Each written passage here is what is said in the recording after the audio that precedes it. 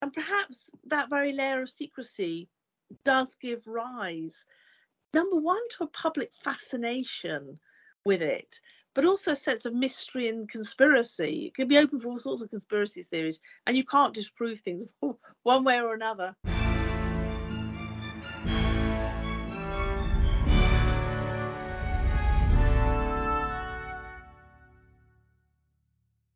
Hello and welcome to this week's Aspects of History podcast. My name's Oliver Webb Carter and I'm the editor and your host. Now today's episode features the extraordinary story of one man's efforts against the Gestapo and the Nazis and his incredible achievement in saving thousands of Jews from the Holocaust. Helen Fry has written the story of Thomas Kendrick, the spy master of Central Europe between the World Wars, and also responsible for issuing passports in Vienna to Jews who then made their way to Britain and safety. He was also station chief of MI6 in Austria, and as we'll hear, came across two of the great British double agents of the last century, Kim Philby and George Blake. Not only that, but he was also involved in rather a murky episode when Rudolf Hess, then Hitler's deputy, flew to Scotland, apparently on his own, in an attempt to make peace overtures with the British government. All this makes for a fascinating chat. Elsewhere on our website, you'll find a strange story from Giles Milton on the disappearance of Agatha Christie, and 5 questions on war from the great historian Margaret Macmillan. I've put the links to these 2 articles on the show notes for you to find them, and also a link to Helen's new book. If you can please leave me a review or subscribe, I'd be hugely grateful. Coming up in the next few weeks, I have Robert Harris discussing his new novel, Act of Oblivion, a thrilling story about the chase for the killers of King Charles I. And I've also got Ben McIntyre discussing his latest book, Colditz. So I'll hand you over to me and Helen, talking about the spy master, Thomas Kendrick.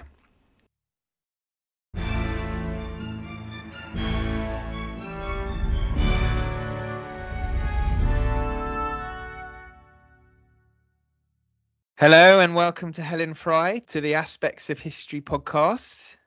It's great to be with you. Thanks for having me. So Helen, it is great to talk to you about Thomas Kendrick, the subject of your latest book. Yeah. Spy Master, the man who saved MI6.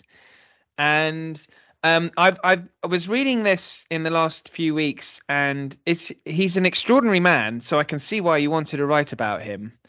But he's a man who was around in MI6 in the Secret Intelligence Service in the early days of the institution, really. So I wanted to just start by asking you, in those early days of sort of the First World War and just after, MI6, as we know it now, it was probably a little bit different. So I just wanted to explain you to help explain exactly what MI6 was, what it was properly called in those days as well. Yeah, so it starts out really as part of the Secret Service Bureau, and then it kind of splits into what today we know of MI5 and MI6. But of course, it wasn't called MI6 in those early days. At one point, it was a branch of military intelligence known as MI1C. I mean, it's complicated because it just keeps changing its name. And then it becomes the Secret Intelligence Service, which it's still known by today on its official website and is called more popularly MI6. But of course, I wasn't lucky enough to access their archives during the writing of this book. So it's really coming at it from a historical angle with no help from MI6. But what I did learn about those early days of the Secret Intelligence Service, MI6, looking at it through the life of Thomas Joseph Kendrick, who was a founding member, he's there with a whole raft of interesting military characters who have a background in military intelligence, who may or may not have been to public schools. So we think later of it being it is almost still a old boys network, and who you know and who you can trust, not only men, but of course women too. So it is a close network. but those early founders actually have an early career in military intelligence. So they're not quite like we would expect. And so, just interested. There's a lot interesting there, like the Old Boy Network, and you mentioning that it may well still be in existence today. But back when it was set up, the Secret Intelligence Service, and it's got all these different sort of other names as well. Was it a kind of formal organization early on, and so therefore Kendrick was officially part of it? Or was it a case of the Old Boy Network working, and then all these chaps given a job to do, and they kind of got on and just did it? Well, from my own studies, it looks like it's quite formalized, and he's officially signed up to SIS, as we call it, Secret Intelligence Service, SIS, in 1923. So after the First World War, but he's there in its foundations from 1909 in British intelligence.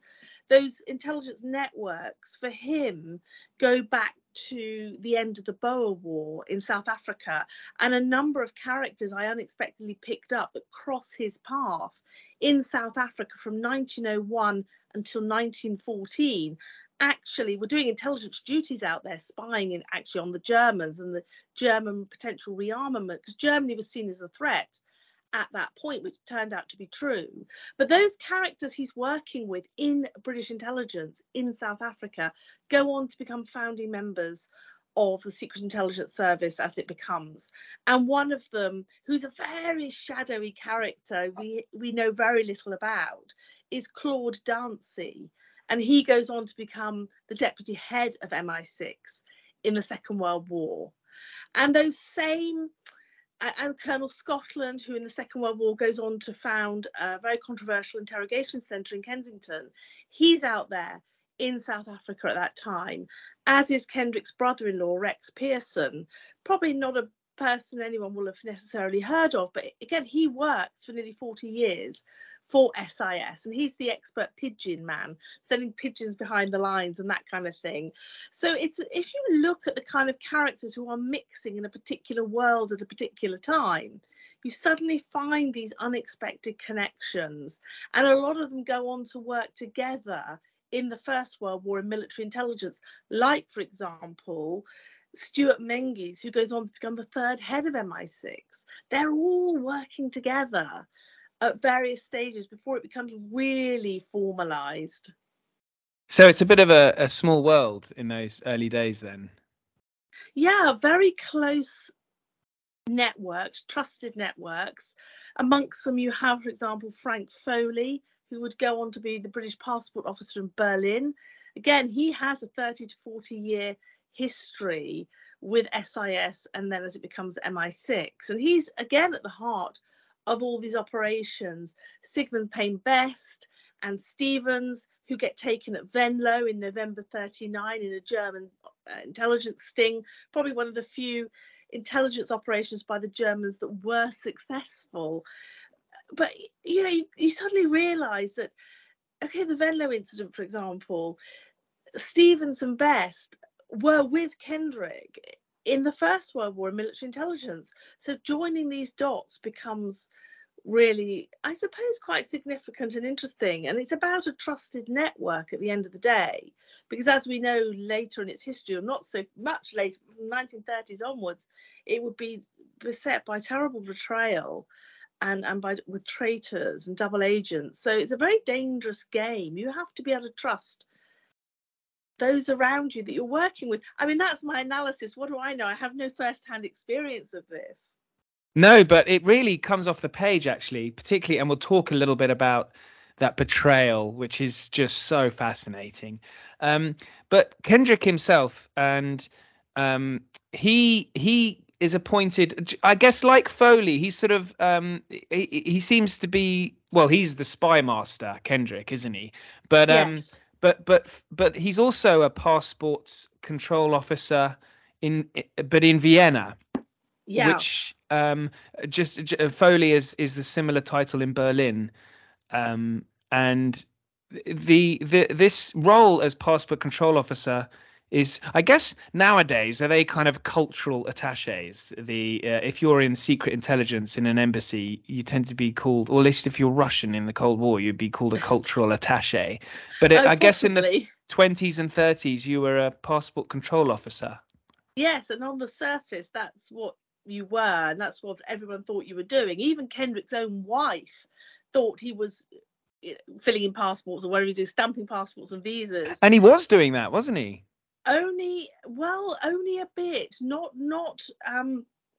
That was not his main role. So his main role was from the back office with a couple of his secretaries, his trusted SIS secretaries, was to run substantial spy networks across, or at that point, Eastern Europe. So he's really covered Czechoslovakia, Hungary, tips into Romania, a little bit into Poland.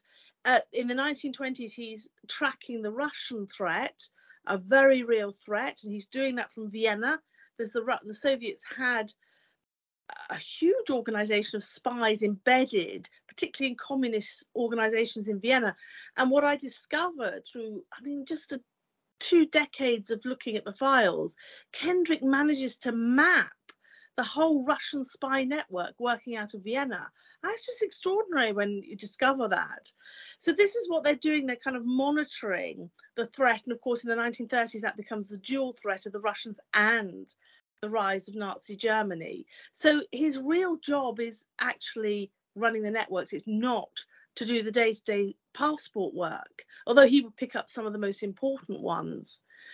And so when he goes on to do his rescue efforts in March 1938, the Jewish community, it's not something he's supposed to be doing, and he makes a conscious effort to actually embark on this rescue mission. And I would just say also, the official MI6 history says that the most important posting for any SIS spy master at this time, the 20s and 30s, is Vienna. And so Kendrick's at the heart of it. He's almost missing from the histories of MI6 that have been written so far. Well, and yes, until now. Well, I guess the official. Yours is an unofficial history, isn't it? Yes, it's unofficial. The official history of MI6 has about a paragraph or two across different sections about him, but it's so small. You don't really get a sense of how significant he is in their history. And at this time, you talked earlier about the kind of was it a formalized organization? There was no proper training. So Kendrick, when he arrives in Vienna in 1925, has to learn on the job. He has to figure out for himself, how is he going to recruit? How is he going to build this network? And he's perfect because he's the socialite charmer. He loves being in people's company, and he naturally builds connections and friendships as well as formalized agents. So it was the success was as much his personality and the ability to just, move with ease in all kinds of circles, cultural, intellectual, within Catholic conservative circles in Austria, and also amongst counts, countesses. He's completely at ease with diplomats. He was absolutely perfect, and he loved opera. He loved the cocktail parties. He was just a very cultured man who never ever gave away his own views on anything. If you think about, the grandchildren said to me, he never told us what he thought politically or religiously. He wasn't a particularly religious man, although he had a Catholic upbringing. But what did he think of those traitors of the Cold War? And they said to me, we have no idea. He probably was absolutely horrified, but he never gave his opinion either way on anything. He hid that whole lifetime, including his own views, from everyone. It's extraordinary, that level of discretion, which is almost unheard of that nowadays. It is amazing. So that period in when he's working in Vienna, and as you say, and the picture painted of Vienna, I kept on thinking of those black and white films set in Vienna, most particularly The Third Man, which we'll come to because there's a connection, isn't there? But he maps this network in Vienna of the I guess these are all communist spies working for the Comintern, I suppose, Yes. the International Communist Revolution. Are you probably what exactly was the Comintern? Well, that's the thing. It's got some kind of long, convoluted name, and then again, like our lot, it just keeps changing. But effectively, it's the equivalent of our spy agency, the equivalent of Secret Intelligence Service.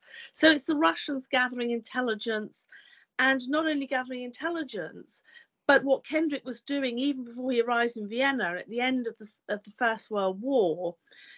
The Soviets were sending their agents into, sometimes in uniform, into the armies of Europe that were disbanding at the end of the war after the Treaty of Versailles in 1919, and they're trying to disrupt democracy in Western society, with not just with propaganda, but trying to get the troops to mutiny, overthrow democracy, so that you could spread communism. And this is really dangerous subversion, and that's what he was actually monitoring at that point, and that's what he's monitoring from Vienna in the 1920s. So we mustn't underestimate the threat, which I guess some of the listeners today might be thinking, well, gosh, aren't there parallels with what we're going through? And probably, well, yes, you probably can draw a line in a parallel here to the 1920s and 30s. The techniques are maybe have a slightly different guise, but it's the same kind of trying to destabilize Western society. Yeah, I suppose the modern day equivalent, all the cyber warfare and social media disinformation to undermine democracies. Yeah, it is uncanny actually. So whilst he's in Vienna mapping out these communist networks, there is another Briton out there in Vienna who's I think just left Cambridge University. Yes. And he goes to Vienna. Well, I was never entirely sure why he. And we're talking about the famous spy Harold Kim Philby, and he goes to Vienna. It's a sort of gap year type approach, is it? Just after university. Well, the story that's given is that he's going out there to gem up on his German. Now he's visited Nazi Germany and didn't like, this is his line, didn't like the kind of brutality and the horror on the streets of Berlin. Of course, Vienna is not occupied when Kim Philby goes to Vienna in 1933. He's there in 33 to 34. Some dramatizations just sort of place him there for a few months in 34. But it's really significant because his friend, his MI6 colleague and close friend, Nicholas Elliott, says in his writings that Philby already spoke fluent German. And what I discovered during my research was that a number of university students, mainly from Cambridge, but some from Oxford, would go to Vienna for a year in well, you say languages, if they're already fluent, but I think they were maybe getting some kind of training, I'm not sure, but loosely working for Kendrick. They were certainly invited to Kendrick's apartment for cocktail parties. They were invited as part of that. So he's building up connections, and there are other characters that your listeners can read in the book who are, again, passing through Vienna University, who absolutely are known to have a career in intelligence. And it's while Philby is in Vienna in 33, he's got this, this physical fights on the streets of Vienna. He's supporting the communists. The communists have been driven underground, literally. They're living in the sewers of Vienna. And he's there smuggling messages, papers in and out between Vienna and Czechoslovakia. And he's working with one of Kendrick's agents, Eric Geddy. And Eric Geddy was a very prominent and well-known, respected journalist. He was also helping the communists, but whether Geddy was tracking Philby for Kendrick is uncertain. It's possible. It's actually possible. And I do raise in my book, or certainly in my research, one of those questions I asked myself, my gosh, Philby's here for a whole year in Vienna. Did Kendrick really miss him? Because Kendrick is mapping the Soviet network. So if Philby really was loosely working for the Soviets, I mean, he's not actually taken up by the Soviets formally until 1934, and he's back in Britain. I just think there are too many unanswered questions. I do think that Philby might have been loosely working for us before everything went pear-shaped, before he's recruited by the Russians. And then I do have a documentary trail now, paper trail, to show that Kendrick was certainly tracking some of Philby's close circle in Vienna. Sorry. I was going to say, he must have known he was there, Philby. Oh, he wouldn't have. Kendrick wouldn't have missed him. Absolutely would not have missed him. And because Philby wasn't suspected within MI6 until Burgess defects in 51. Is that correct? Yeah, so it's a long time. It's a long time when he's able to, again, kind of hide. I'm sure the last thing hasn't been said on those figures, and it would be nice to kind of work a bit more on them, but only if it's appropriate to do so. Would love to do a little bit more research and digging around, but are the archives closed for those? MI6 archives closed for this sort of murky period in the 30s with people like Philby? Well, all of the MI6 archives are closed, so historians really? don't have. Yeah, they don't have access to any of them. Now, even going back to a period where one would assume it's not really going to affect national security in 2022. Well, I suppose who are you and I to say whether or not it would affect national security? I don't know. That's always the thing. You think, isn't it safe to do so now? And I'll give you one example, which I think perhaps demonstrates how a bit clearer. So in the First World War, you have these networks behind enemy lines that are working with the likes of Kendrick. They're operating from their central base in France, behind enemy lines in Belgium. And at the end of the First World War, there's this huge move to have the Belgian agents recognised. And eventually, so much pressure is put on that in 1919, the London Gazette, formally, they are given awards. Over 3,000 names are printed and the awards that they're given. Great. They're recognised. 21 years later, the Germans are back occupying, and they are hunting down some of those families, and we understand that some of them did lose their lives. They certainly went after Madame Richard, who was working for British intelligence out of Luxembourg. She lived there with her husband, but she died just a few months ago, but the Germans came knocking on the door looking for her, and they would have taken her. And so my understanding is that as a result of that, British intelligence has always said, we will never compromise or release the names and details of how our operations are carried out. But occasionally, ever so occasionally, you see MI6 has written to MI5 about somebody, and it's signed quite often with a lovely green C for head of MI6. That's really quite an exciting moment for historians. And oh my gosh, turn the page and you see something from MI6, these archives that never opened. But sometimes there's a copy of correspondence in the MI5 files that have been released. And again, MI5 does not release everything, but they do release some things. But I think the most secret one of all, it is, isn't it? It's MI6. It's that kind of shadowy world, and perhaps that very layer of secrecy does give rise, number one, to a public fascination with it, but also a sense of mystery and conspiracy. It can be open for all sorts of conspiracy theories, and you can't disprove things one way or another.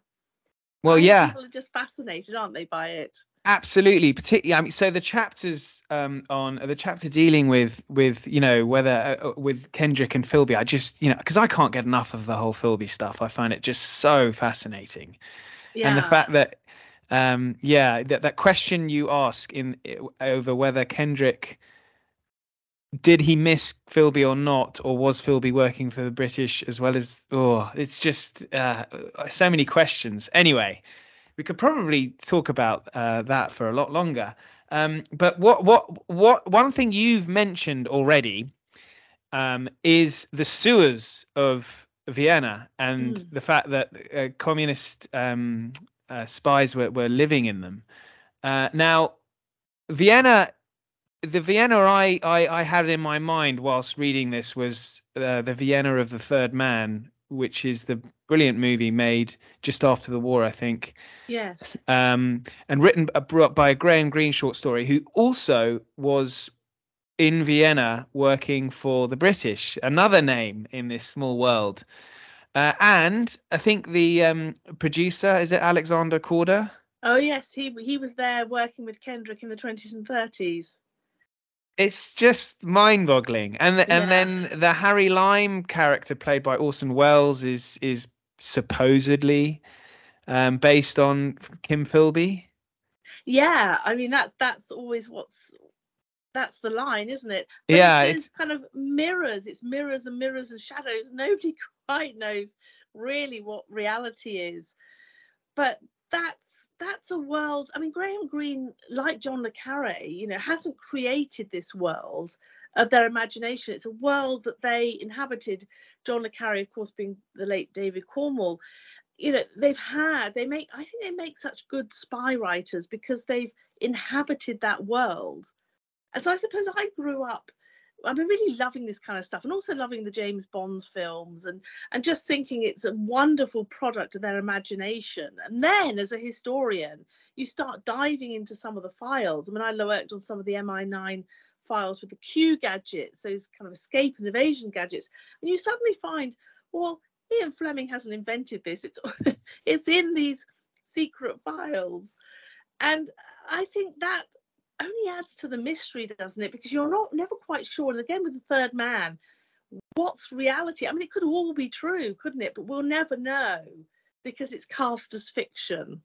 Absolutely. I went to Vienna for my 10-year wedding anniversary, and I went to there's a museum in Vienna, which I will put a link in case anyone is going there, for the Third Man Museum. Oh, is there? It's unbelievably good. I was there with my wife on a romantic excursion, and I dragged her in the hotel and into the museum. And 4 hours later, we emerged with a very angry wife. I was with a very angry wife. But yeah, it is extraordinary. I just thought I'd get that in there.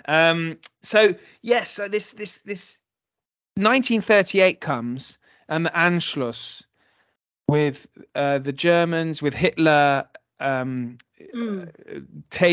Anschluss was the sort of latching Austria into the Third Reich and it becoming one country. And this is the sort of trigger for Kendrick to then embark on a hugely important phase in his career, in his life, and the lives of so many as well.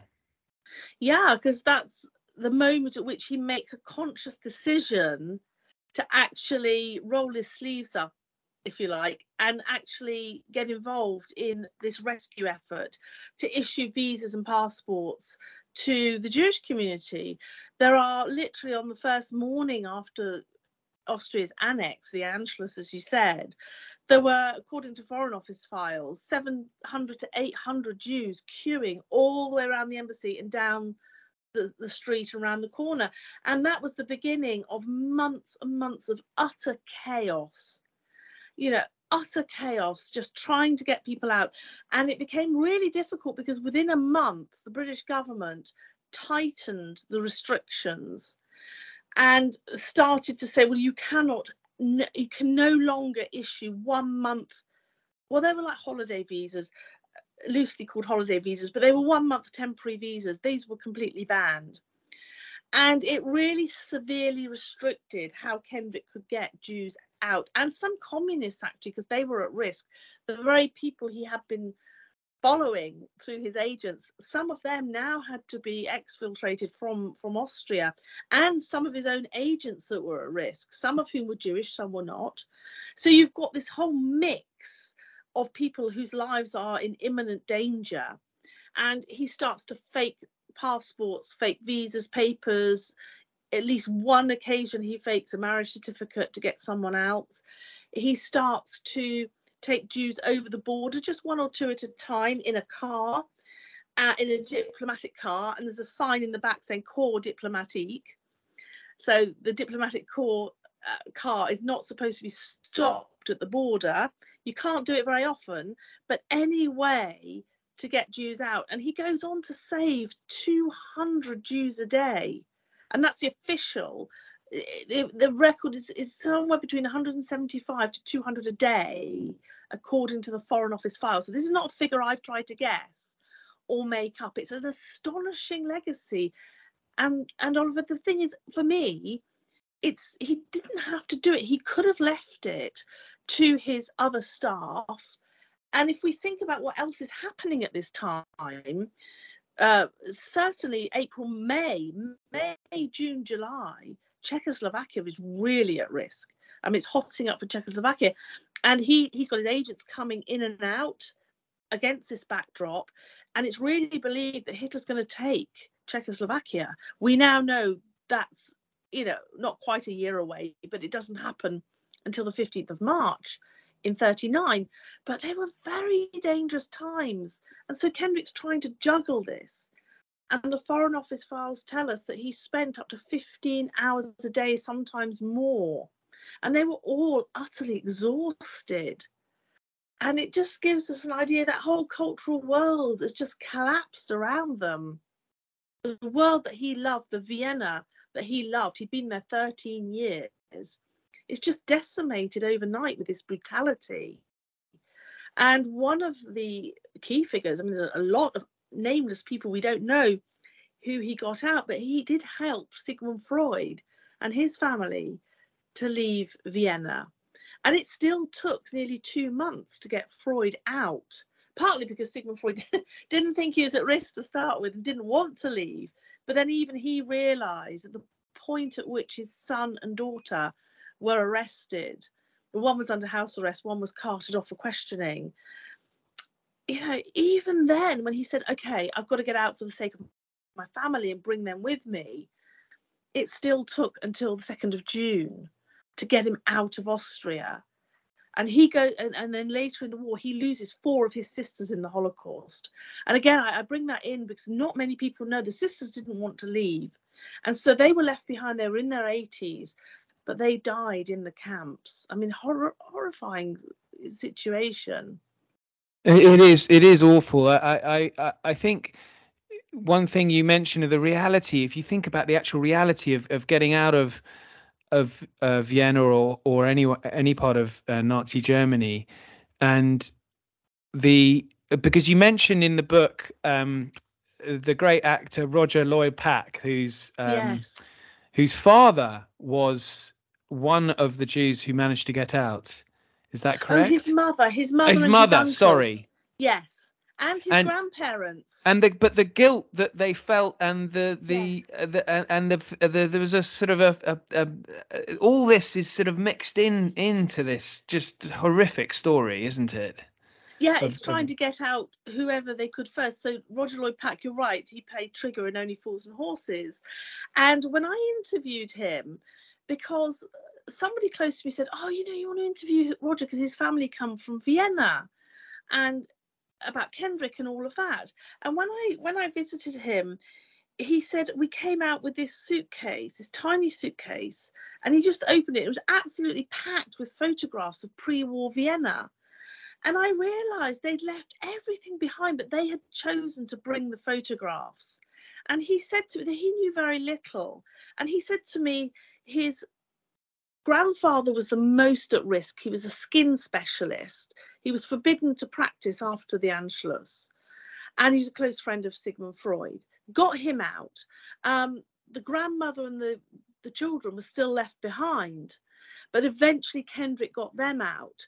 And Roger's uncle goes on to become a secret listener for Kendrick in the Second World War. So it kind of goes around in circles. But there are so many families that are just discovering they owe their lives to Kendrick. In fact, a number of them who were taken to East Africa just to, any way to get them out. And Kendrick would say, just get out of the country and it'll be so hard to send you back.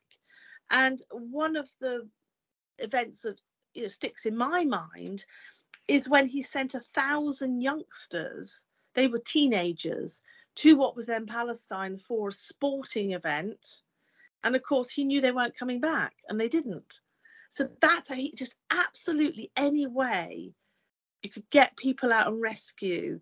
And of course, at one point, he does get a slap wrist from the Foreign Office because he's found a route out through Yugoslavia.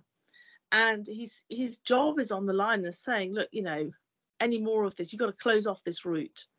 But still, he carried on. He closed the Yugoslavian route, but still he used other means, just completely under the radar, to get people out. So he's a man with a deep moral compass, actually, but also, as I often say, a man who would have killed to protect the secrets of his country. And that's a very, very interesting character for our spy master. Now, has he, given that he's managed to save so many Jews from almost certain death, I don't think he's been included in Yad Vashem, the memorial, Israel's memorial to, because others like Frank Foley have. Is that correct? Yes, that is correct. It took a long time for historian or one of my close friends, Michael Smith, to get Frank Foley recognised, and it finally happened in the late 1990s, because I think the attitude or the feeling was that, like the Foley and Kendrick, were only doing their job, but actually it's not a matter of that. Frank Foley has been recognised. I have put in an application for Kendrick to be recognised at Yad Vashem, and it's been slow, and I think they're not totally convinced yet. But how many testimonies does it need? We've lost the eyewitnesses to that period. I have submitted one veteran's eyewitness account of how he was rescued by Kendrick.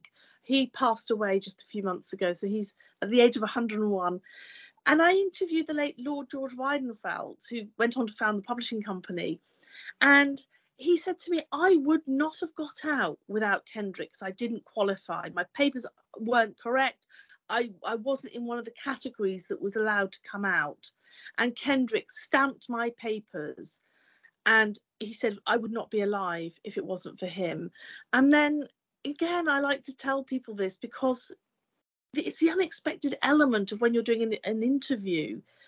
George looked at me and said, what happened to the man who saved my life? And I thought, oh my gosh, for the last 70 years, he's become a successful publishing house and a wonderful philanthropist. And he had no idea what had happened to Kendrick. So we chatted about that. And that was really a very special moment. It is an amazing. He was an amazing man. Yeah. And it's a wonderful tribute to him. Your book. Now he is arrested actually for basically the Nazis are fed up with him, and he's evicted from Vienna. He's actually thrown in a prison cell for a night or two, isn't he? And then Yes. and then he flies out. So the Gestapo and the German Secret Service, the Abwehr, I mean, they've got a price on his head. They know that this top SIS man, British intelligence has got their top man in Vienna, but they can't find him. And they dub him the elusive Englishman. And Kendrick feeds some disinformation back through his contacts to say, well, this Englishman, he comes to Vienna about every 3 to 4 weeks. That's how you've got to catch him, when he comes in on the plane. So they're looking in the wrong place. He's actually living amongst them. And it takes, terrifyingly, a double agent to betray him. And there are 2 dramatic chapters, as you know, in the book about how he's snared by the Abwehr. And he's captured just as he's trying to escape over the border. And this is August 1938. And he does get hoisted back to Vienna and suffers what's described as 4 days of Soviet-style interrogation. This is a man who's now 57. So he's worked in British intelligence for nearly 30 years. He's one of the most experienced. He's the top man in Europe. And he's about to have a pretty rough ride. And then I think it's because Munich is on the cards the following month. It's all kind of building towards the Munich agreement.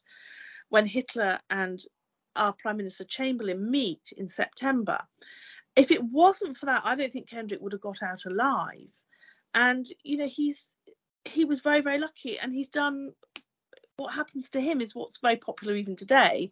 He is expelled from the country for spying, on charges of spying, which of course he denies. That's what I found amazing, actually, the fact that the conference in Munich probably saved his life.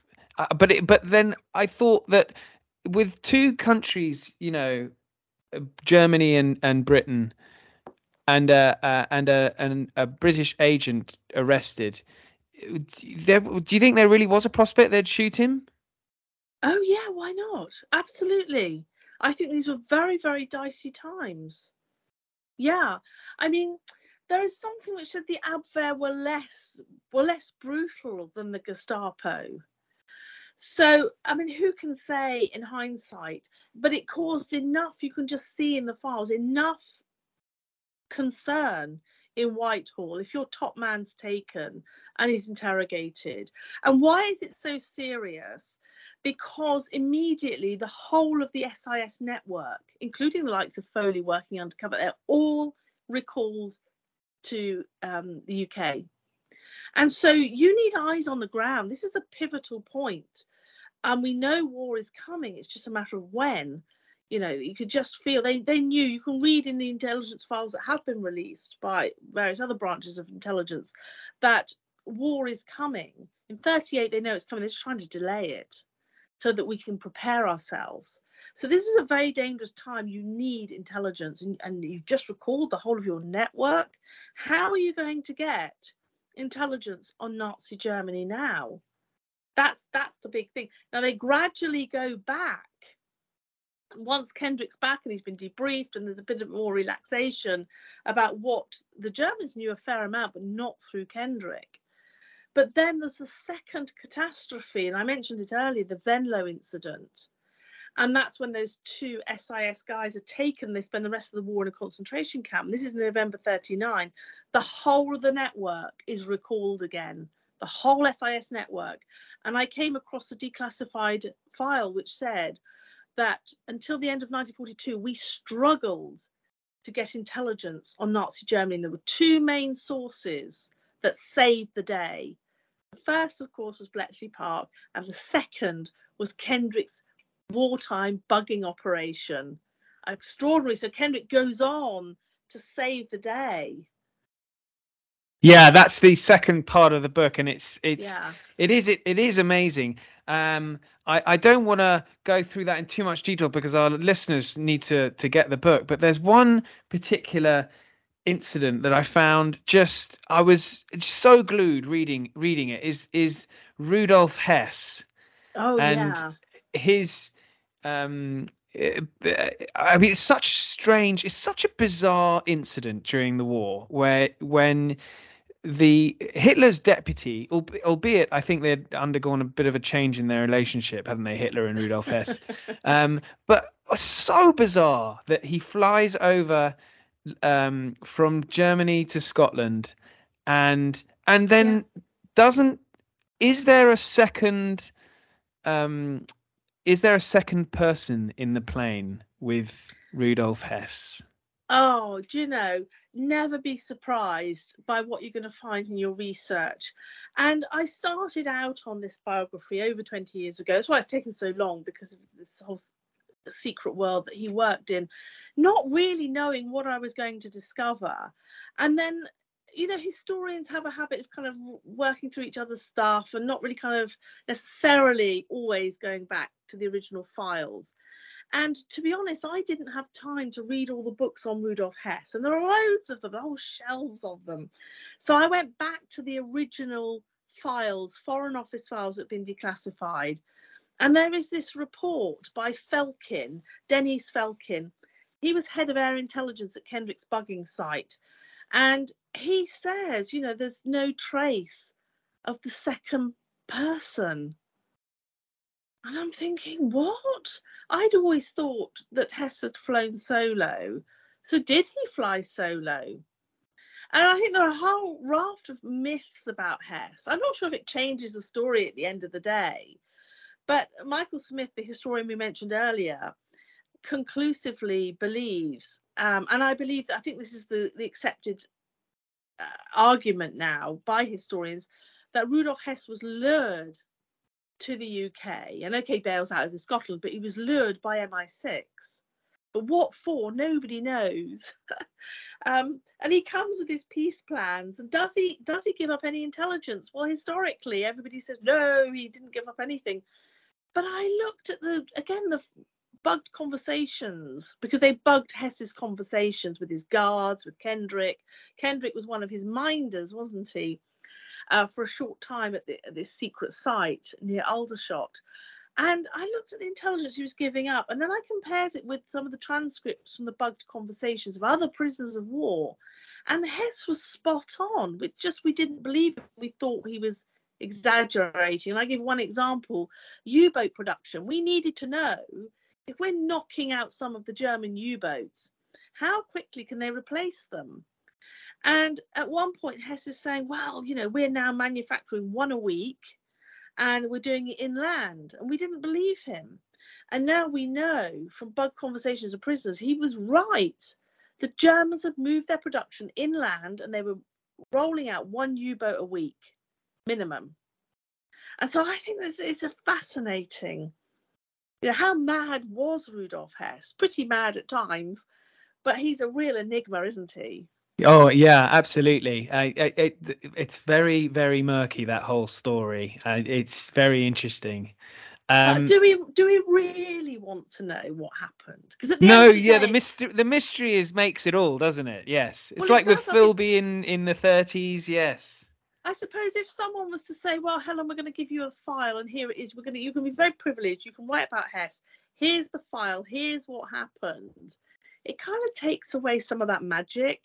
I know no one's going to do that, but in a way, perhaps we do need to keep that little bit of mystery. And of course, potentially there might be national secrets that are being hidden, but I mean, I can't think what, but there must be a reason why some of his files are still being withheld. And I think we have to learn to respect that now. That's something I've learned on the journey, particularly through writing this book, that we can't have access to everything, and that is okay. Well, it has to be, doesn't it? Exactly. We don't have a choice, I suppose. But we're coming to the end. But just before we do go, there's a photograph in the book, two photographs, in fact, of a drinks party on the terrace of, was it Trent Park? Latimer House. Latimer House. In Buckinghamshire, yes. Yes, there's a drinks party with some intelligence officers, naval intelligence officers, and there is an individual in this photograph alongside one other there's a very famous individual, Ian Fleming, there. Yes. But another infamous individual who may or may not, and it sounds like you're pretty convinced it's George Blake.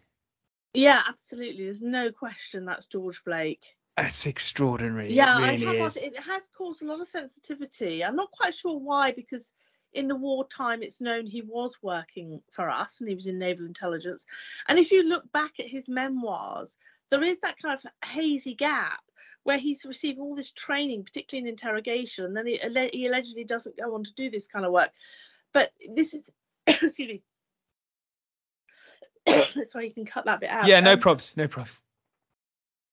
So this is a sort of hazy period when he's having all this training in interrogation, and he is an expert on midget U-boats. He's the naval intelligence key expert. And I've asked people since, as people have been to my talk since the book have come out, and have said, my gosh, yes, absolutely, that is George Blake. But I don't know why it's sensitive, because things go wrong for him way into the Cold War, in the Korean War. So I'm not sure what, but I didn't look to find him in there. It's just that I've got this photograph and my gosh, he sat in it. I can't change that. Again, it's an idea. Again, it's an example of not knowing what you're going to find, finding the unexpected. And I suppose one wouldn't want people to be nervous about this in the background, I suppose. But does it change anything, really? But he was close to Kendrick in his career, was George Blake. And George Blake does, at the end of the war, get dispatched from a naval party near Trent Park to go on the snatch and grab for the Ian Fleming lot in post-war Germany, just at the end of the war. Now, that's all official and that's all above board, and no one's complaining about that. But for some reason, locating him in Latimer House in 1943 is a bit sensitive. How strange. Yeah, it is, isn't it? Very mysterious world. I know. This is just adding to the mystique. It's wonderful. Look, so this has been a fantastic chat. I really enjoyed it. The book is out in paperback when this goes out.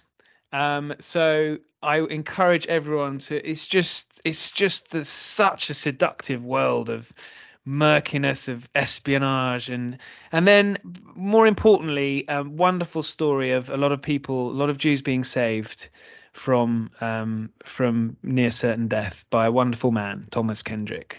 Thank you very much for having me. I hope you enjoyed that. If you could give me a review or subscribe, I'd be forever in your debt. Until next week, thank you and good night.